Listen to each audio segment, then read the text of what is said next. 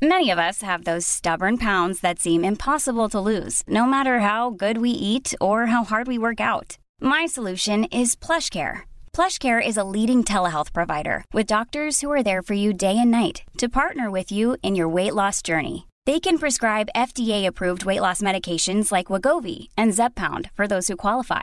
Plus, they accept most insurance plans. To get started, visit plushcare.com/weightloss. That's plushcare.com/weightloss. Time is like this river. We're rolling along in this river, and sometimes it's a very turbulent river, and you need at some point to kind of pull yourself over to the side and look at the landscape that's coming up to figure out how you're going to navigate through that. And if you don't do that, you're basically like on that river, only you're also in a dark cave. It's like even more terrifying. The idea of planning is to pull yourself over to the shallows, look at the landscape, see how you can tackle it. The biggest mistake we make is that we don't do that. Welcome to Series 11 of the Not Perfect Podcast, a show that's here to share conversations with world-leading thinkers to help us grow, stretch our minds, thrive, and heal from within. I'm your host, Poppy Jamie, a best-selling author of Happy Not Perfect and entrepreneur. I've spent the last decade exploring how we can live better, support our mental health better, expand our consciousness, and feel full even when things feel turbulent. I hope you enjoy the show. On today's podcast, I am interviewing the brilliant Laura Vanderkam, who is the best-selling author of several time management and productivity books, including her brand new fantastic book I couldn't put down, Tranquility by Tuesday, 9 Ways to Calm the Chaos and Make Time for What Matters. This book couldn't have come at a better time. As we're moving into this time of year, I feel that everything slightly goes away and we feel we've got so much to do before the end of the year. So it was a complete joy when I knew Laura was coming on to this show to talk about how we manage that a bit better. Laura's work has appeared in so many different publications globally, from the New York Times, the Wall Street Journal, Fast Company, and Fortune. She podcasts, she writes, she speaks, and helps millions of people globally reclaim their time, life, and fulfillment. I didn't actually think Wonder Woman existed until meeting Laura, but the best thing about her work, she shares her secrets. What's a favorite quote you return to often and why? So one of my favorite quotes is that dripping water hollows stone. I think it's attributed to Ovid. I think that's how you say his name, the poet. But the idea is that when you do little things over and over and over again, you can get big things done. And I am always trying to convince people of this fact that if you have a big goal, you can break it down into incredibly small steps as long as you just stick with it. Huge canyons are basically the result of tiny bits of water damage over and over and over again. And we can do the same thing in our lives. God, that's so interesting. Why do you think we lose our patience so often? And we, in a way, that small drip feels painful, that it's not dripping quicker or more. It's what you said. It's patience. I mean, we want to see results with anything quickly. We want to finish things quickly. But as I tell people, it's not necessarily the first step that's the problem. It's like the 800th step that's the problem. I mean, people can start anything. And we spend so much effort thinking about how we start habits. How am I going to put in a new habit? How am I going to get this new thing going in my life? And we don't necessarily think about how I'm going to shore up the ones that I already have. And I think that that's really a question we need to spend more time on. And with anything, we don't have to think about it forever. It's like, can you just do whatever it is today? And if you can do it today, that's great. Like, let's just not worry about the rest of time. And, then tomorrow you can make the same decision. I really like that, especially when January kind of looms and we all get into this frenzy of thinking we have to set all these New Year's resolutions and introduce all these dramatic changes in our life. And as a family, we go around the table and everyone has to share what their goals are for the next year. And from what you've just said, how wrong in many ways have we got it? Like, why are we not looking at the things that made us really happy the year before and actually recommitting to them? Well, that's definitely an option. I mean, I'm not saying that there aren't new goals that people want to pursue. I'm a big fan of New Year's resolutions, as you can imagine, this line of work. But I do think that it's not so much the question of adopting new habits. It's that saying, well, if I'm going to focus on a few things, what can I do to stick with those over and over again? Because, when you do one thing repeatedly for a lot of time, you can definitely make progress. I mean, if you want to write a book, for instance, if you were to write a little bit of something all 365 days of the year, let's say you write 200 words every day, right? That's going to be, 73,000 words, which is the length of a book in the course of a year. And 200 words is nothing. Like, people send that many emails by like 9, 10 a.m. It's just that we don't focus it on something. And if you did that every single day, you'd have the book at the end of the year. It really, we can break things down into incredibly small steps, but we just have to keep going. What's a life lesson you've been reminded of recently and why? Well, one of the Tranquility by Tuesday rules is to give yourself a bedtime. This is actually the first rule.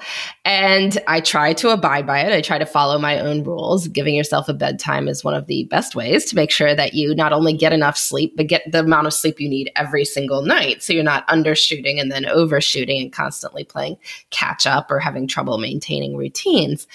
I try, but I often have that little voice in my head late at night saying, well, you don't have to go to bed. You could stay up a little bit later, do a little bit more stuff. And then inevitably I feel tired the next day. And so I'm reminded again of the wisdom of like, okay, yes, it seems like it would be fun to scroll around for 20 more minutes, but is it really worth not feeling good tomorrow?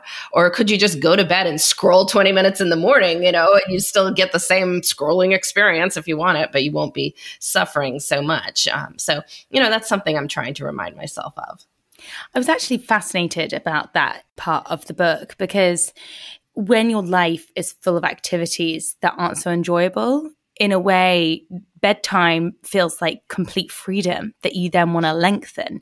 Can you speak a bit more about that? What is that temptation for us to go, everyone's asleep, it's my time?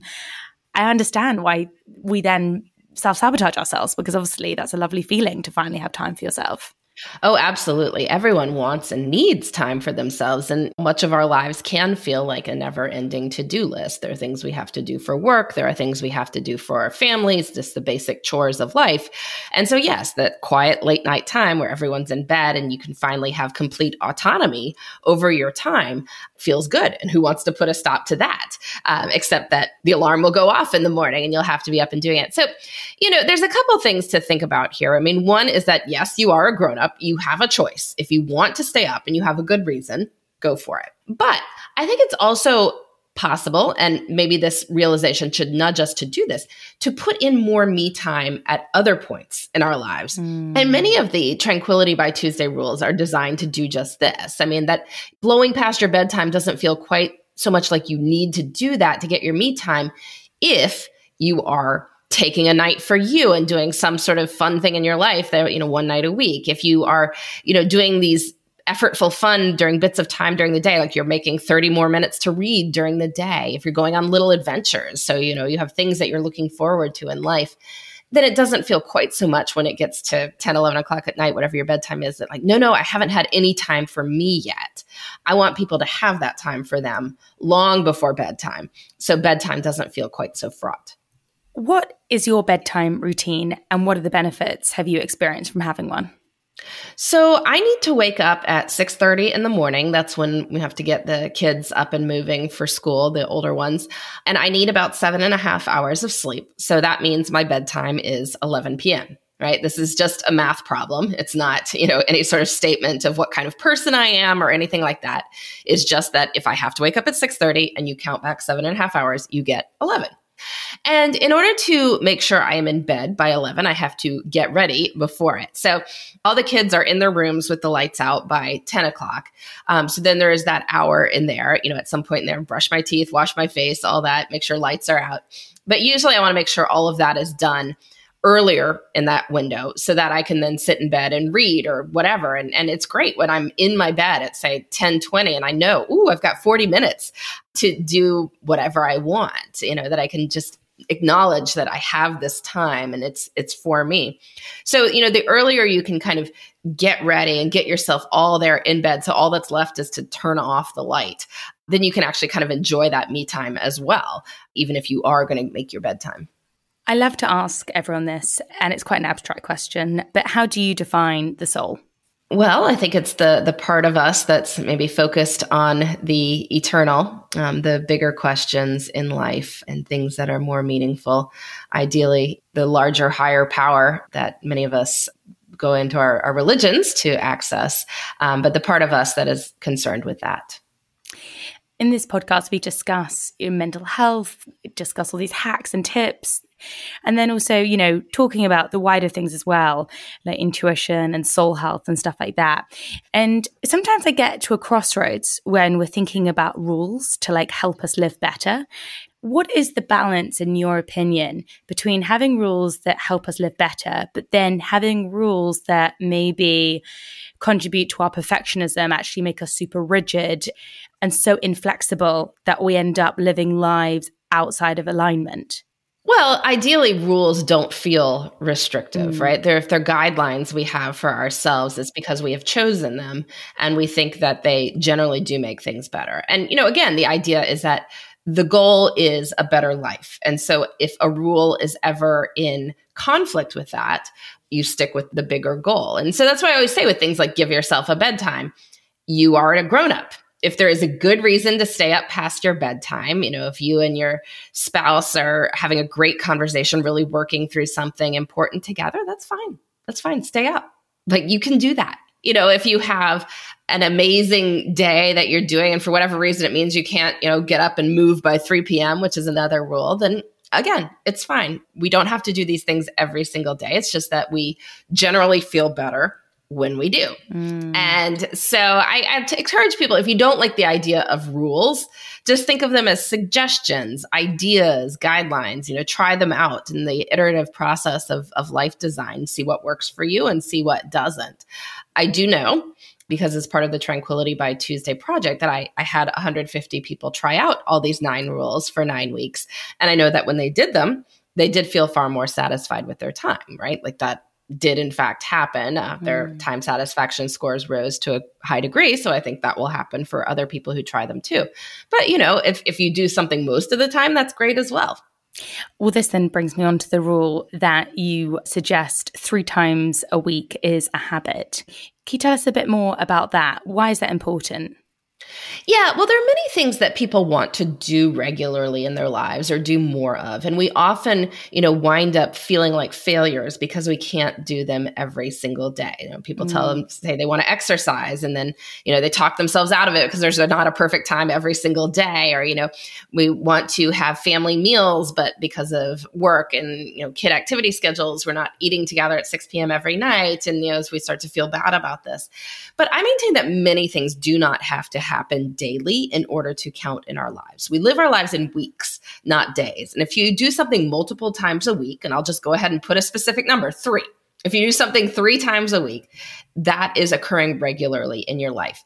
And 3 tends to be quite doable for many people. If you look at whatever it is that you want to do, exercise, family meals, maybe it's practicing a musical instrument or reading a certain kind of thing or meditating or whatever, many times people are doing it once a week. And it feels like you're never doing it because you're just looking at life in days, and most days you aren't doing it. But you're not doing it none. You're doing it some. And some is very, very different from none because some allows us to scale that up. And I'm suggesting, well, can you get to 3? And that just involves little tweaks. It doesn't involve an entire lifestyle overhaul to go from once or twice a week to 3 times a week. That's just adding a little bit on the margins. But all of a sudden, we have this thing that is a regular part of our lives and can be part of our identity. So for me, I try to run 3 times a week. And I can find 3 times over the course of the week. I can't do it every single day, but that's okay. I don't have to. I can run 3 times a week. I practice the piano 3 times a week. We aim to have family meals 3 times a week. Does it happen every single night? No, it does not. But again, it doesn't need to. And the funny thing is, writing about time management, a lot of people want to tell me about their great daily habits. And I've learned something interesting over the years, which is that many times when people tell me about their great daily habits, they are not, in fact, doing these things daily. They are often doing them Monday through Friday, but that is 5 times a week. That is absolutely not daily. That is cutting off 2 very important days of the week that they're not doing them. And so why do people consider Monday to Friday daily? And yet, if we did something Friday, Saturday, Sunday, people would be like, oh, it only happens on the weekends. Like, no, that's happening 3 times a week. That's very important too. So anyway, I just find it interesting, like why we assign certain times of the week more importance than others. But the truth is, things do not have to happen every single day, nor do they only have to happen during weekdays to be important in our lives. I find this a very refreshing conversation because I think that there's too many articles in the public domain of wellness professionals creating an illusion of perfection in a daily routine. There's 24 hours in the life of me, and it's like, I make a gluten-free, sugar-free, dairy-free, stunning Michelin star meal for the family by 7 a.m. And then I'm on a run for 4 hours. And then I manage to do all my superstar jobs and with a smile on my face and perfect hair. And we're like, what? Well, and also when people have stuff like that, it's like they have created a day. When I have people track their time, because I want to see people's schedules, I have them track yesterday. So not this idealized day that are like, oh, well, maybe I did it. They said, no, tell me exactly how you spent yesterday. And I can tell you yesterday almost never has the 4-hour run with the gluten-free breakfast or whatever it is, because we're talking about a day that truly happened as opposed to whatever we view as a typical day in our lives. So, no, it's funny. I mean, there's this huge gap between perception of time and reality of time. I mean, I have people keep track of their time for me. And some people understand that. Like they track time that actually happens and then they send that to me. But I've also had people just like send me their next week's Outlook calendar. I'm like, this is not a time log. Like, I don't know that you did all that.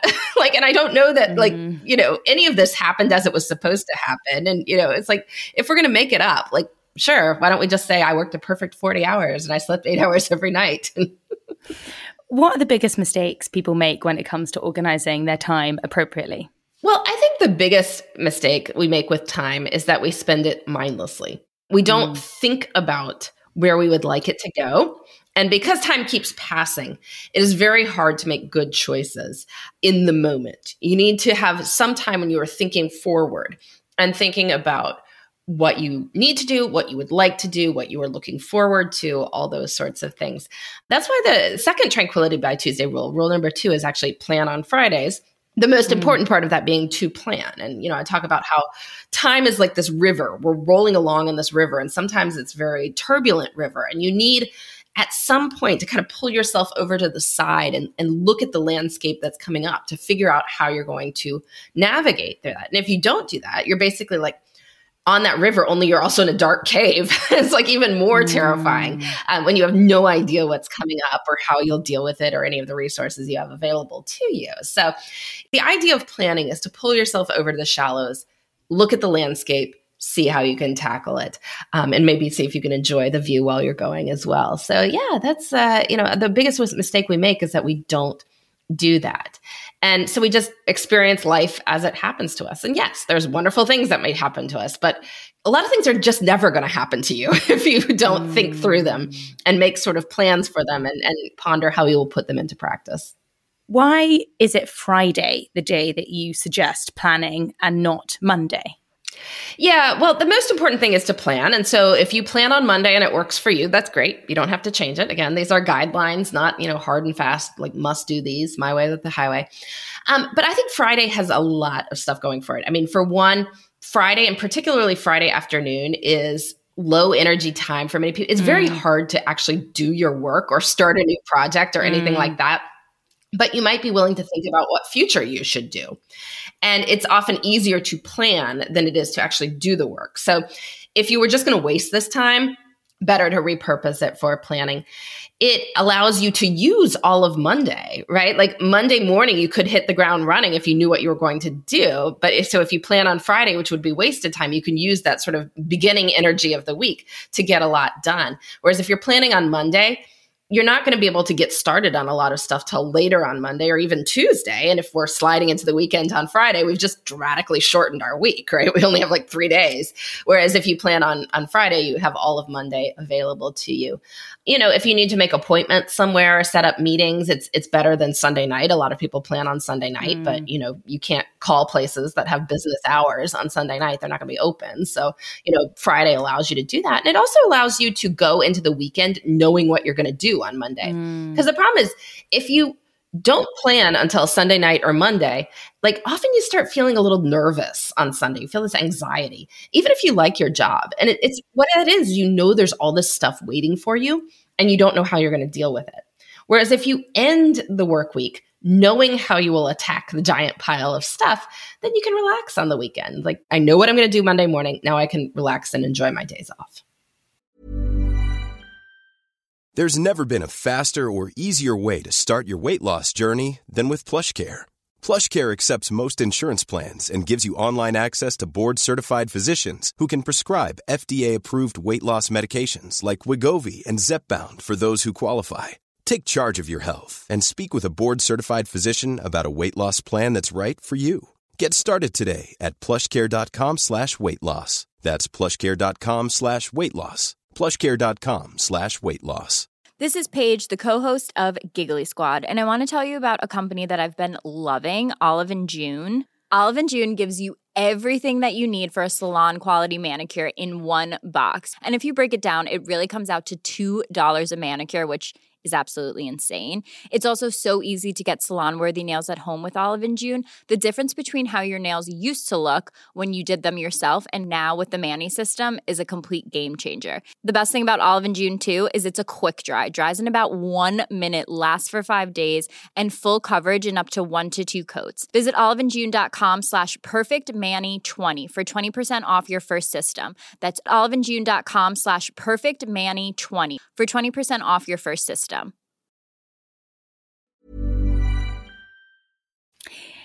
How do you manage the difficulty when plans we really want to happen go wrong and it's out of our control? Because I think a lot of disappointment, the happiness and stress equation is the gap between expectations and reality. And plans are often the expectations we have for ourselves that next week. You can almost get a bit low morale if you've planned this amazing week for X and X reason, and then suddenly, boom, bulldozer happens. What's your advice in those situations? Yes. And I mean, this happens to me all the time. Life does not go as planned. But, there's a famous saying that's attributed to Dwight Eisenhower that plans are worthless, but planning is everything, which is that when you know what is important, even when the bulldozer comes through, you can pivot to focus on those things that absolutely do have to happen, even if much does not happen. So it allows you to identify what is most important and make sure those things still do get done. But there's some other things you can do too. I mean, Tranquility by Tuesday rule number 5 is to create a backup slot. And so if there is something that you truly want to do and life intervenes, that doesn't mean you don't have to do it at all. Maybe it's just that it doesn't happen at the original time. I've certainly done this with, say, if I've planned a special one-on-one trip with a child, one of my kids, like during the summer, we try to do like one-on-one days together, and maybe somebody will request an amusement park, which is great if it's a nice sunny day. Like if there's a tornado going through, then no, you can't go, right? And so that would be very sad if, that was our plan. We made a plan for that day. We can't go. And so what I would do is I would often say, well, if we can't go that day, the backup slot is this other day the next week. And I will intentionally not put anything that can't be moved on that day. So that if it is pouring down rain on the Friday or Saturday we were supposed to go, then we can move it to the next Sunday. And it helps both of us then, me and the kid. We know that if for some reason life intervenes and we can't do it, that doesn't mean we're giving up on the idea. It means that we're just choosing a different date. It will still happen. So I think that's something that can really boost morale for people in general, is just creating backup slots. Like, you and your friend plan to go out Tuesday night. If this doesn't happen, maybe you say, well, okay, we really want to do it. Both of us really want to do it. If for some reason it doesn't happen this Tuesday, let's just say, next Tuesday will be our backup. That doesn't mean it won't happen. Yeah, it takes out the whole zero-sum game of these plans, which is definitely more relaxing. I find that your books, and in particular this one, Tranquility by Tuesday, offers so many research-backed tools, but in order to find true success with this book, you also got to bring, as a reader, self-discipline. Why do some people have better self-discipline than others? Do you think it's a self-sabotaging thing linked to low self-esteem? Like, how do you address that if it is? And what are your tips of evolving and developing self-discipline? Yeah, I mean, it's possible that some people are more disciplined than others. I will give you that. But I think often we can set up our lives in ways that support the things we want to do, or we can set up our lives in ways that do not support the things that we want to do. And in general, as we talked about earlier, we want to make very small steps toward our goals that inspire very little resistance. So I don't know if it's so much about the discipline as that the fact that you've made sure to break your goals into steps that are easy to do and fit with your life. So, oftentimes when people make resolutions to exercise, I'm going to be at the gym for an hour every day after work. And it's like, well, okay, the first time your boss has you stay late, like there goes your routine. Or, you get sick and you're off your routine for 5 days. It's like, can you start it back up again? I don't know. Maybe you can, maybe not. It's not that you weren't disciplined, but maybe you set too big a goal. Whereas if you say, well, I'm going to just, move my body for 20 minutes 3 times a week, well, that's more something you could do. I mean, your boss has you stay late at work, you do it after that. Or maybe the next day you go on a long walk at lunch and it becomes something more that you can stick with. And was that second person more disciplined than the first? Well, maybe, but they also made a wiser choice about what they were holding themselves to.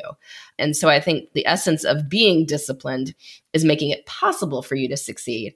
And then as you do succeed, you've got that confidence to maybe even stretch your goals sometimes, knowing that you will keep the promises you make to yourself. I really like your point there about allowing yourself to have a little win to give you that motivation to continue, especially if you are someone who will prioritize themselves last. And so suddenly someone else's need becomes prioritized for whatever reason, and the plans you've had for yourself go out the window. What are your thoughts there? Because I know this is something that women, not to be too generalized or gendered, but research does suggest that women are more vulnerable to deprioritizing themselves, compromising their plans to support others over them. What's your advice and thoughts on that? Well, one of the rules in Tranquility by Tuesday is to take one night for you. And with this, I suggest that people actually use this phenomenon to their advantage, which is that you need to make a commitment to something that is fun for you, but that occurs at a regular time and, involves going out in the world and doing something so that you will actually do it. So, an example, I sing in a choir and we rehearse every Thursday night at 7:00. Now, that means whatever is going on, I will probably be there at Thursday night at 7:00. Like I build it into my schedule. Like my family knows that's choir time. They can't just ask me at like 6:30 to drive you somewhere because I have to go to rehearsal, right? Like that's built into the schedule. I'm accountable for other people. And I think a lot of times when people are like, oh, I want to take some time for myself, they make sort of flexible plans that are by their nature dependent on other people not wanting you to do other things. They'd be like, I'm going to take a bubble bath. Well, your boss wants you to work late. Would it be like, no, I've got an appointment with my bubble bath. Like, no, your bathtub isn't going anywhere. And so your flexible fun winds up not happening because it can be dependent on other people not wanting you to do something else. So I suggest people actually go ahead and make a commitment to something that they truly do want to do. And that way it will motivate you to do it and you will feel better afterwards. I mean, you'll go when you're tired, you'll go when you're busy, you'll go when your family would probably prefer you didn't go, and you will feel better afterwards. And it's a hard thing for people to get their minds around. They're like, I'm so busy anyway. You want me to make another commitment? Like commit to something? I'm like, yes, I do. I want you to commit to something you truly want to do. I want you to get rid of other stuff that you don't want to do. But I do want you to try to figure out something that really you genuinely enjoy and then make sure it has a regular spot in your schedule. You have obviously studied so many people and how they time manage. What are some of the signs that someone could be better at time management? Because I think there's some people who admit they're terrible and there's other people who actually think they're quite good. But actually, I'm sure after you've worked with them, you're like, oh, I don't think you're as good as you think you are at time management. What are some telltale signs that this may be an area to work on? Well, certainly one is if the person isn't getting enough sleep, right? And you can see this if somebody tracks a whole week and they are undershooting the amount of sleep they need early in the week, things start happening later in the week. Like they're crashing on the couch in front of the TV, or they're hitting snooze 4 times. They're sleeping through half the weekend because they have to make up that time. And your body's going to force you to get to a certain amount over a course of, a week or 2 weeks or so. And so if you skimp on it some night, you just have to make it up somewhere else. And so people would be like, oh, look at how much I, got done. And it's like, well, you're just substituting time on one day for time on another day. And maybe that wasn't what you really intended to do. I do find it funny that sometimes people get a reputation for being really good at time management, and they don't have any accountability to anyone else in the world. Right. It's like, well, okay, if you have never dealt with like a kid getting sick and that disrupting your schedule, and yet still managing to provide good care, loving care for them and get your responsibilities done, I don't know. Have you really figured out time, or do you just have a life where nothing goes wrong? maybe the first is, true, and maybe the second is true. And I'm far more impressed when people who do have complex lives are still making time for their goals versus people who have sort of more infinite levels of control over their schedule. I think, it's great that they do make time for their goals, but I think it's a little bit less complicated than people who have more going on. Yeah. One line in your book I loved. You write, adventure is a state of mind. And I just thought this was great because I love people who like adventures. I love going on adventures myself. And actually this made me realize that it's almost a way of life rather than the actual doing it as such. Why did you write this, and how can you evolve that state of mind that you write about? Yeah, well, one of the rules, rule number 6, is to have one big adventure and one little adventure each week. And this rule is aiming at, the idea that much of adult life can be very routine. Yeah. We do the same things day to day, and that's fine. I mean, I like routines. They make good choices automatic. But when too much sameness stacks up, it's like you can't even remember where the time went. I mean, we don't ask where did the time go when we remember where the time went. I want people to live lives that are more memorable, that are more interesting. And part of that is about having experiences that are novel, out of the ordinary, that have your brains laying down these memory tracks. And so one big adventure, one little adventure is like, we'll do 2 things out of the ordinary each week. A big adventure, 3 to 4 hours, like half a weekend day. A little adventure could be less than an hour, but you just want to do something that makes time more memorable. So it's not like a week that was like any other. It's like, no, that's the week we went on a hike in that nearby park, or that's the week we tried the new gelato place, or whatever it is. Now, I did my study, the Tranquility by Tuesday project, had 150 people try out these rules over 9 weeks. I did this in the spring of 2021, and people were in various states of sort of COVID restrictions at that point. Some folks had everything open to them, but many folks did not, right? Like there were still a lot of places like museums or concerts or whatever that weren't happening at quite the rate that they were before. That travel was, more restricted than it would be later. And, so all the adventures in the world weren't necessarily open to them. I said, but, even if you can't do everything, there's always something you can do. And so people would do things like go for a family walk in a new neighborhood, or somebody, built like a bridge over a creek in the backyard with their kids. Somebody made a, shoots and ladders game with chalk on their driveway. I mean, there's all sorts of things you can do that are adventurous, even if you couldn't leave the house. And so my idea here is that being adventurous is a state of mind. Some people, maybe you need to go sail across the world for it to be considered an adventure. But for most of us, if it is something that is interesting, different, novel, memorable, it is an adventure. And you want to always be on the lookout for those things and then noticing them when they're happening so that you can form that memory and look back on them later and feel like time is rich and full. In all of your years now studying time management, and you have interviewed thousands of super successful people, what do you wish you knew earlier? I think that fundamentally, I haven't necessarily changed my thinking about it, which is that we do have enough time for the things that are important to us. So that fundamentally has not changed. And, I've always come at it from that angle that we don't have to sit here and say life is impossible, life is terrible and different. It's like, no, if there's something you truly want to do, you can probably make space for it. As my life has become more complicated and, as I've had more kids, there's just more moving parts. It's become even more having to put in time for the stuff I know I'm going to enjoy. Sometimes it's challenging, but that's when I start leaning on the rules, like build it in as a commitment, making sure that I joined a choir so that I would have time to do those things.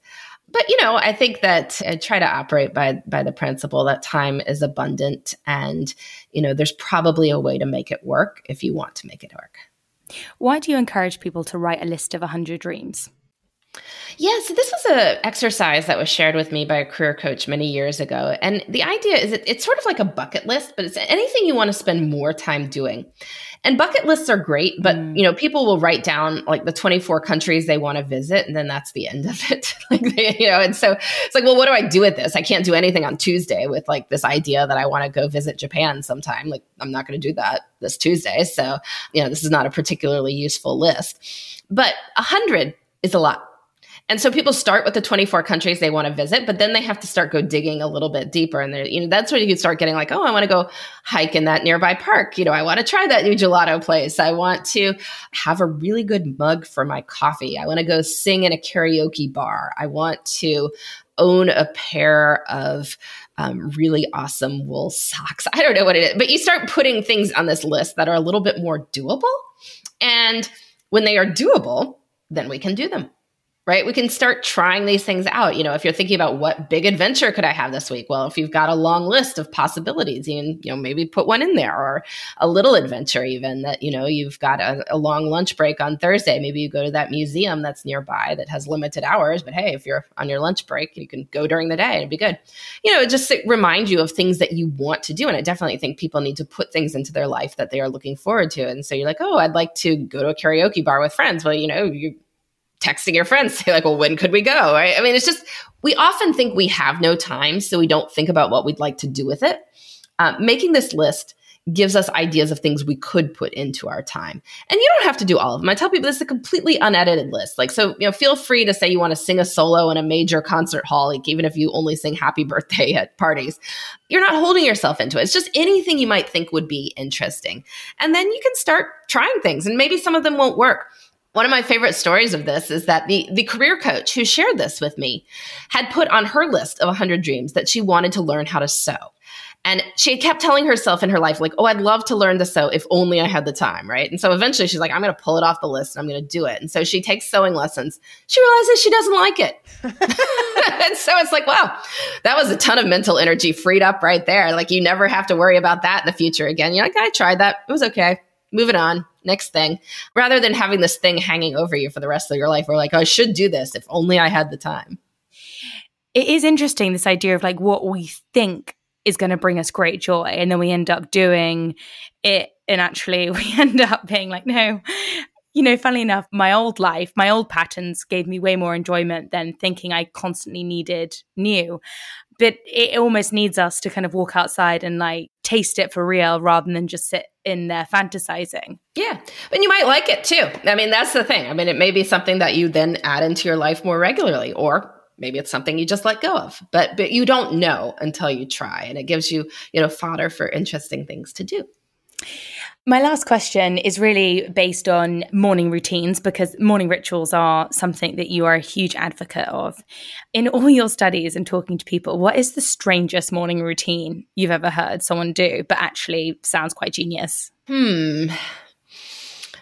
Mostly people do the usual things, like they do creative work, they exercise, they might meditate, do some sort of spiritual pursuit. But I think it's kind of cool when people do like, stuff with friends in the morning, because it turns out like nobody's busy at 5:30 a.m. Like, it can be hard to get together with busy people later in the day, like 5:30 p.m. they're booked for stuff, but 5:30 a.m. they're not. And so I've found people who, will have like a regular morning walk at like 5:30 with 3 friends, and they do it 3 times a week or so. And it's like they've just made a huge amount of time for exercise and for friendship. And it hasn't taken away from anything else they were doing. They just had to get up on time to do it. And so I find it fun when people are combining things like that and building their relationships first thing in the morning and using that as part of their morning routine. Because often they are more individually focused, and that makes sense. It's time we can have for ourselves. It's like that late night time, only it's in the morning. But when people do find a way to incorporate other people into their morning routines, that can sometimes be really cool. And what habit have you cultivated that has brought you the most joy?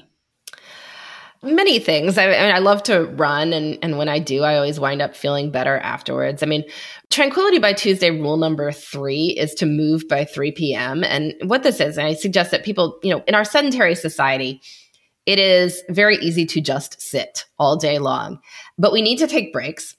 And, people spend a lot of time and energy trying to make themselves happier and more energetic, but getting a little bit of physical activity and ideally doing it outside, it's like a total reset button on the day.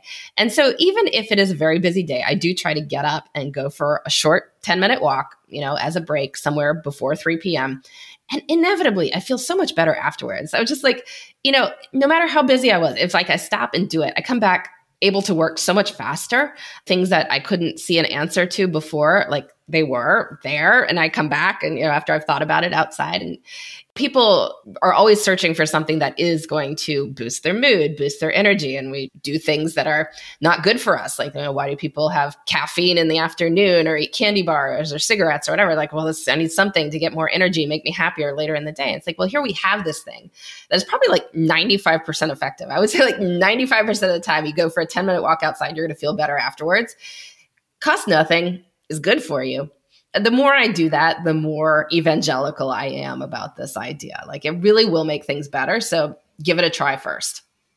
Thank you so much for sharing all your wisdom that's full of research and super practical, so easy to implement for so much more life ease. I will put a link to your brilliant book because, we've barely scratched the surface of all the things that you've included in there. But how best for people to find you, ask further questions, work with you in different capacities? Where's the best place for people to go? You can come visit my website, which is lauravanderkam.com. It's just my name. You can find out information there about my 2 podcasts, links to my books, and I blog a couple times a week. So feel free to join the conversation. We have a wonderful comment section there, and I love to hear from people. So hopefully some of your listeners will come join me. Perfect. And we'll put a link to that. Thank you so much for joining us on the podcast today. Thanks for having me. Thank you so much for listening to another episode of the Not Perfect podcast. And if you enjoyed this episode, I would deeply appreciate it if you wouldn't mind subscribing and leaving a review, and perhaps maybe sending it to a friend who also might enjoy this episode. I can't tell you how grateful I am for those that share this podcast on their social media or with friends, because it helps the show reach more listeners. I'd absolutely love to hear from you. So if you've had any thoughts or you want a specific guest coming up in future episodes, just let me know. Shoot me a message on Instagram or Twitter. It's just @PoppyJamie. And so until next time, stay flexible, stay true to you, and stay leaning into love.